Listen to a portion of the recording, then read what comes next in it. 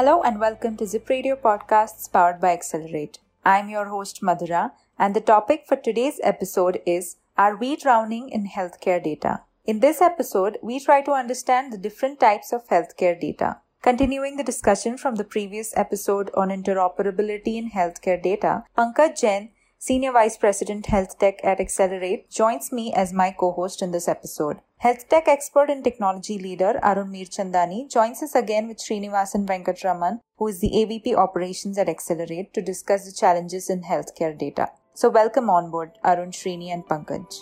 Thanks, Madhura, for that nice introduction, and welcome everybody. So just to start and set the context, so according to, I was just reading one of the IDC reports, and it says like the volume of healthcare data in 2013 was about 153 exabytes. And in 2020, it is projected we will have about over 2,300 exabytes of healthcare data. That is 15 times more data just in last 7 years. And as many of you know, 1 exabyte is 1 billion gigabytes of, right? So do you think we are drowning in healthcare data today? Wait another few years and it will explode. So with that, Arun, let me turn to you and ask, in your opinion, how you conceptualize this drowning in the health data concept?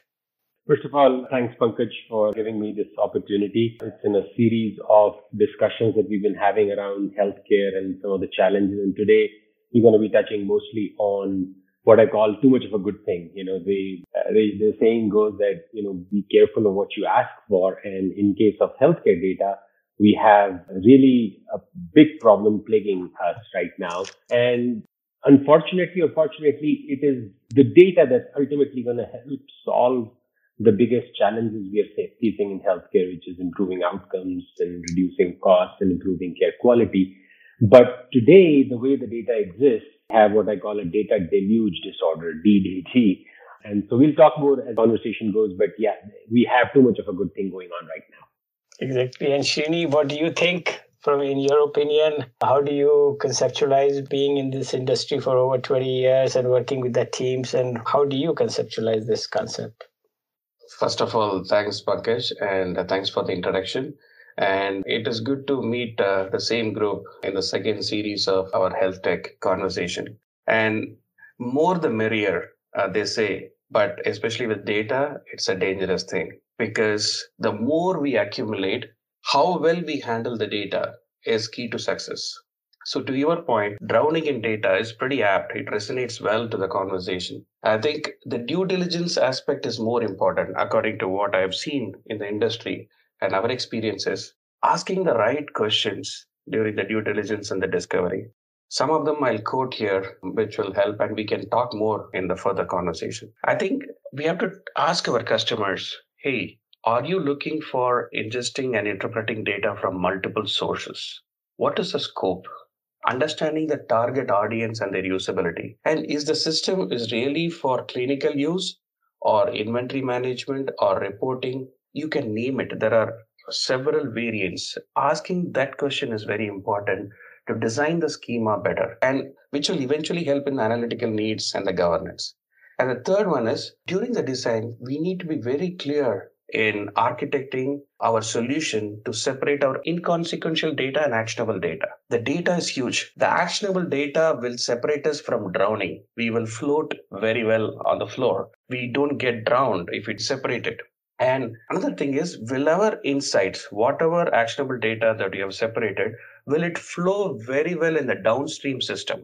Will it integrate very well with our EHR? Will it very well integrate with our hospital management system or claims processing or orders management? These are all some of the things which over the period of years, we have mastered this area to make sure that we do the due diligence, ask the right questions, make sure we design the system and avoid the customer from drowning in the data, to be precisely to answer your question, Pankaj. That sounds good. So, Arun, let me turn it to you. Like, given description, a big thing, as I heard the words, like there are many types of different data and all the different things. So maybe what we should do is like kind of discuss briefly, like what, in your opinion, we see as the different kinds of data or the hierarchy or any pyramid or whatever you think. And then it conceptualize for everyone, like, okay, we are talking the same language, right? Yeah, good question. Just as a little background, I classify three broad categories of healthcare data. There is obviously the most important and critical one is what we call the clinical data or the patient data, which is either stored in EMRs or stored in all sorts of siloed data lakes created by the likes of Apple on smartwatches and Fitbit. Then there is obviously the operational or administrative data, which is collected by all the health systems, whether it is staffing levels, patient census levels, things like lengths of stay, expenses, turnover rates, all of those types of things that are all around the operations of a healthcare delivery. And then the final and probably the most important really is the payer or the claims data, which is really where, the economics of healthcare are obviously the most important one, and payers ultimately have access to all of that data. So figuring out which treatments are working, which treatments are not working, how much should a treatment cost, what are the outlier events that can, make the expenses go up, what pharmaceutical combinations are working. All of that is part of the claims data. So again, kind of three broad categories, the patient data, the clinical data, the operational and the administrative data, and finally the claims or the payer data. Actually, that's how I see it. Srini, you have any thought? Absolutely. I think it's a good segue, and thanks, Arun. And claims data, because that is a source of income for our target customers, like hospitals or covered entities and pharmacies. So think about it. Every day, the accumulation of data is huge.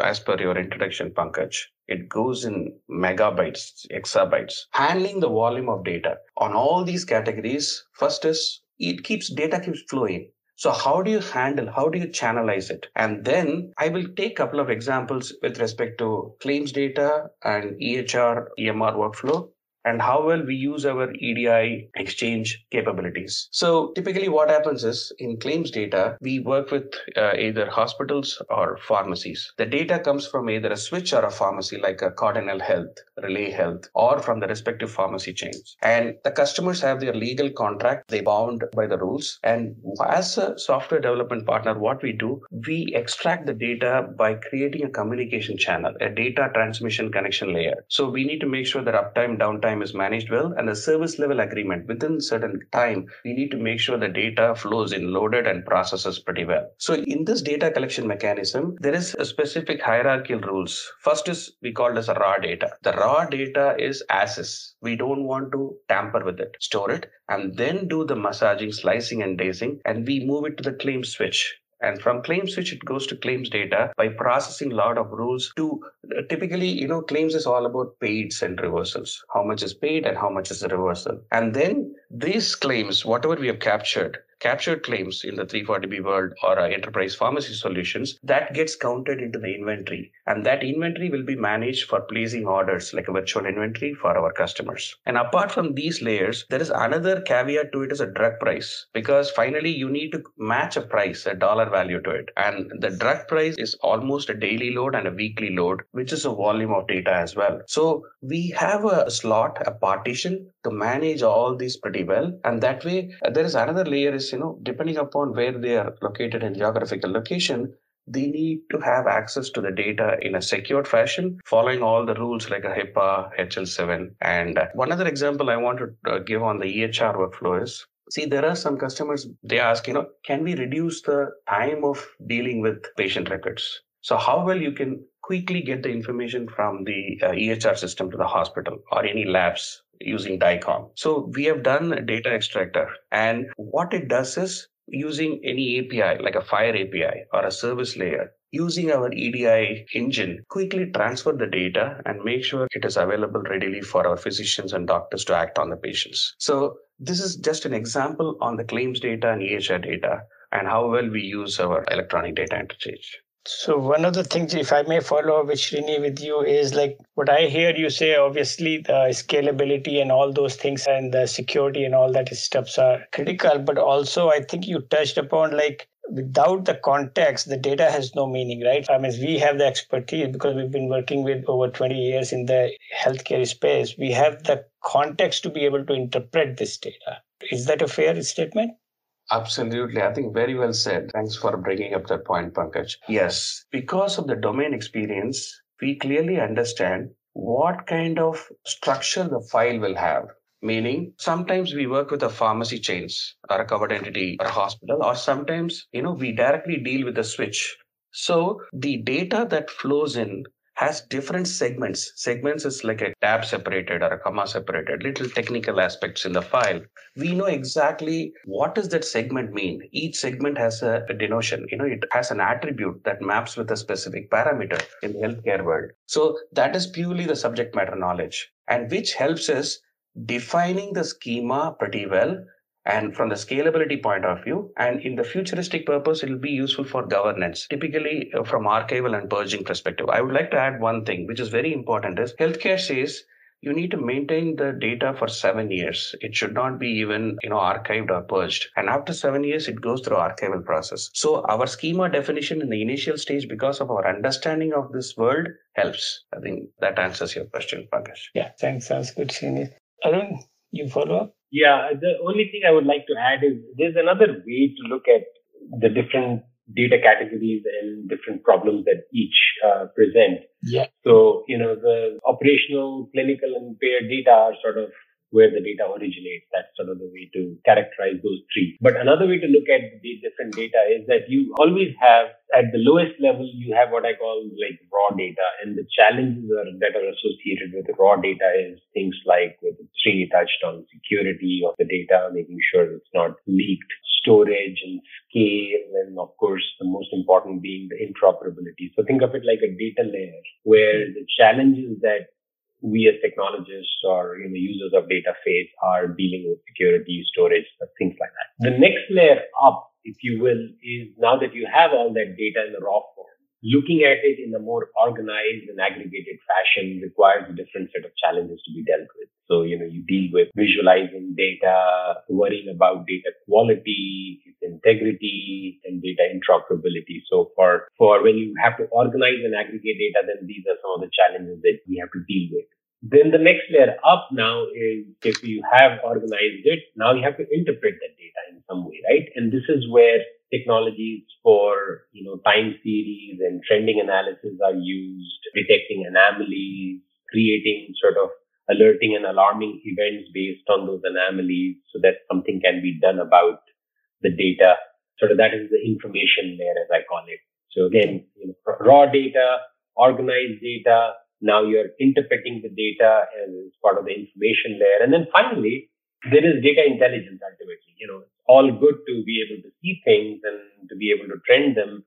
But really the biggest bang for the buck comes when you're able to use the data intelligence to gain knowledge, right? Ultimately, it is about predicting where things are going before they get bad, or detecting patterns in data and using, as Srini was saying, cross-referencing different data streams to create a context about what's actually happening. So you might get a data stream from clinical side, you might get a data stream from the operational side, but putting it together to see what might be happening in the hospital that we could predict and correct ahead of time. And I'll give you some examples as we go forward.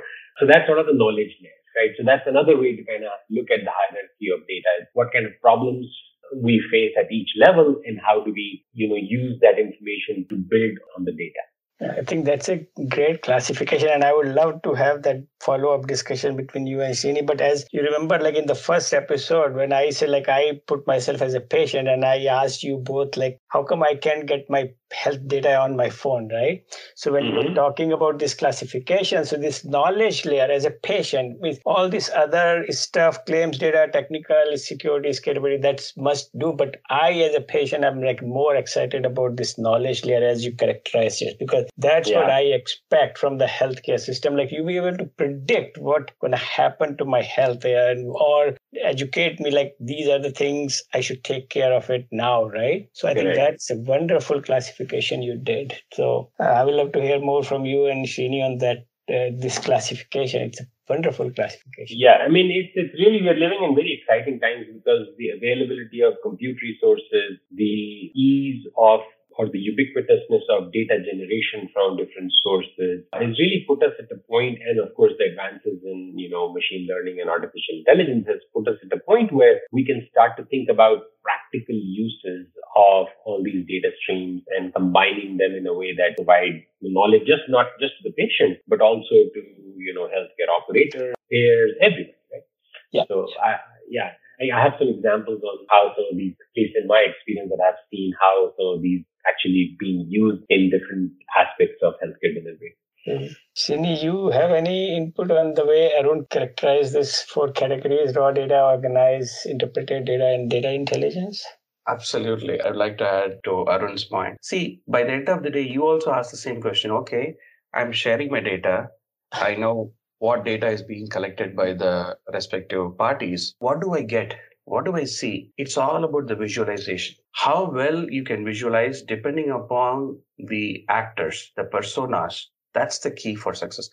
That's when we'll differentiate whether you are really drowned in data or you are managing the data in a pretty organized, planned fashion. So there are several ways, like for a financial accounting, how the healthcare data should be shown, or a balanced scorecard, hospital administration, patient eligibility. There are several ways we can create a business intelligence dashboard. We have used softwares like a Power BI or a SQL Server, SQL Server reporting service, or Tableau. Those are all visualization layer. Finally, the end goal is for you to see, for everyone, all the personas to see how well the data has been collected and what is the end result and how we need to take it forward. And this is manual fashion. And to Arun's point, how well this can be automated and optimized using the future technology growth from a robotic process automation. So you see, data entry is a nightmare in the healthcare industry. So we cannot have a 1,000-seater for entering data for one hospital. How well it can be collected using tools like Selenium or UiPath, using RPA method. And future is going to even bots,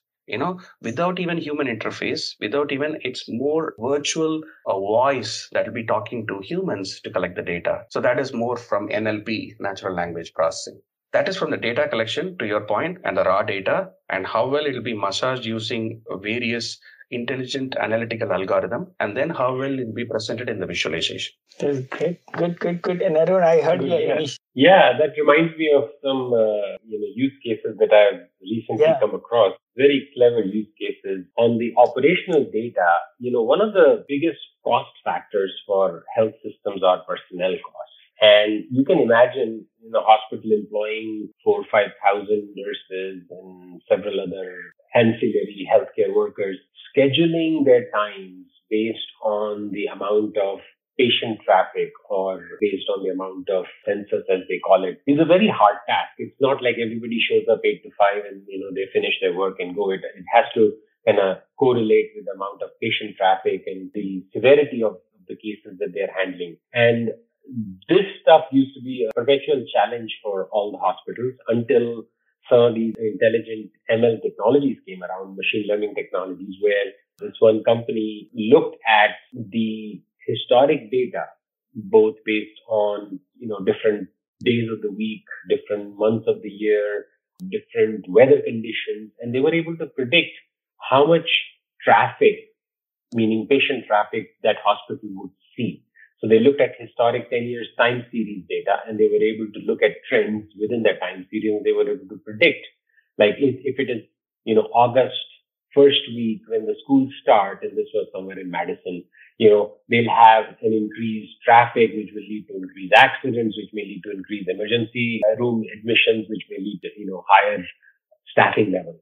So being able to predict that was a very useful thing, and the hospital was ultimately able to save a lot of money because they didn't have to get people on overtime. And, sometimes you have excess demand, sometimes you have excess supply, and they were able to balance that quite clearly.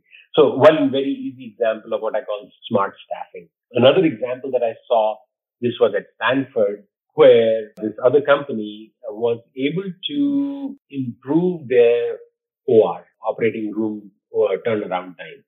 There was a particular neurosurgeon who was pediatric neurosurgeon, and his time was, he was one of the 2 in the world or in the country, and his time was very hard to schedule. And they wanted to make sure that when his surgeries were scheduled in the operating room, all other surgeries would be put on hold, and so that they could optimize the use of his time.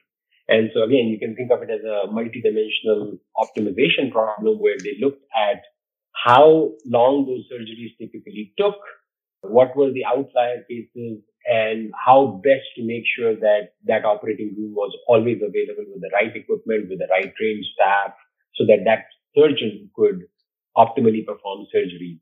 And again, they use machine learning and a lot of historic data analysis to make sure that not only the room was available, but all the supplies that that surgeon needed, all the people that the surgeon would rely on, staff and so forth, were available at the right time so that his surgeries were not delayed. All other surgeries had to be rescheduled around that time, right? So two very good examples of staffing and also operating room scheduling so that, you can maximize the revenues from that service line. I think great use cases. Love it. So it's basically the point I think we hear is like, okay, it is one thing to tell that this is the problem, but the another thing is like to be able to say, okay, this is how you solve the problem, right? So it's a very nice use cases. And that's what with this whole data thing and the way characterized, and then if things happen, that's where we are heading into. And that's where the value will be. And that's where the companies or hospitals or different organizations will be able to either save cost or put an additional revenue thing, because now they are providing more value with the data they have, right? Srini, anything what Arun said, your comments, any thoughts? Yes. And see, we talked about the visualization layer and again, drowning in data. So what is the solution for it? I mean, we talked about various workflow and various layers, how the data gets transformed and it goes and settles down in one place. So what normally the education we give is you need to think how long the longevity of the data, how well you're going to use it. So data warehouse, the storage point of view. And data warehouse, there are three categories. We call it as EDW. That is your data warehouse. That is the top layer. And the next one is operational data store. If you don't want to invest much on the data warehouse, but I would like to have a data store, that is called ODS. And the next layer is called DM, data mart. That's, I would call it as a data warehouse light version, very light version of this thing. So there will not be much of cubes and dimensions. So this is what will make your data in a much more streamlined fashion. This can help in analytical purpose and predictive analytics, to the point that we discussed earlier.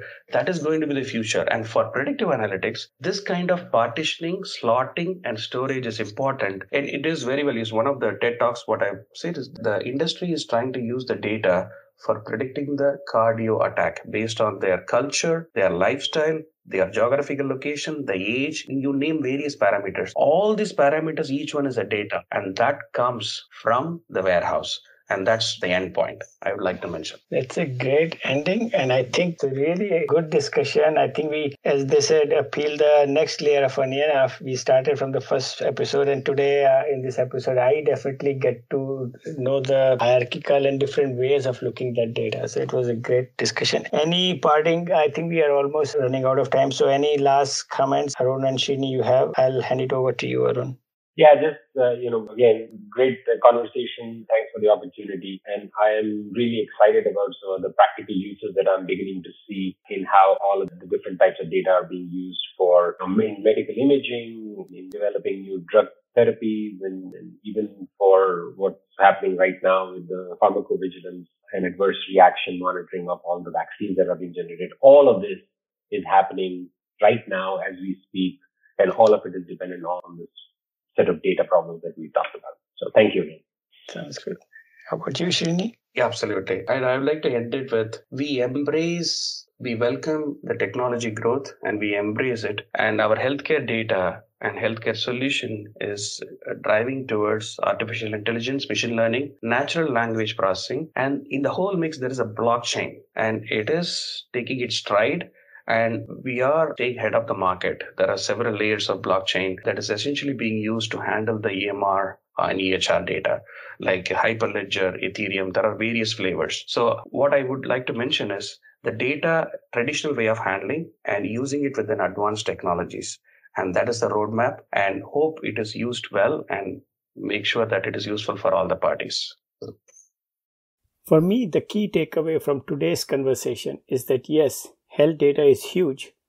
However, today I heard that we will not be drowning in the health data, rather make intelligent and predictable decisions impacting people's lives, ultimately based on the data. In addition, I love the way Arun defined the health data pyramid. It makes it much easier to conceptualize the different sets of data. Thanks again, Arun and Srini, for an open discussion and providing your insights. Thanks, Madhura, for organizing the event. Thank you, Pankaj, and thanks Arun and Srini for taking the time again to join us today. This discussion has definitely given our listeners a lot to think about, and we will keep it going in our upcoming session to explore challenges in the healthcare domain. Thank you everyone for tuning in. If you are looking to accelerate your product engineering, digital transformation, and business agility, visit our website www.accelerate.com for more information. Thank you.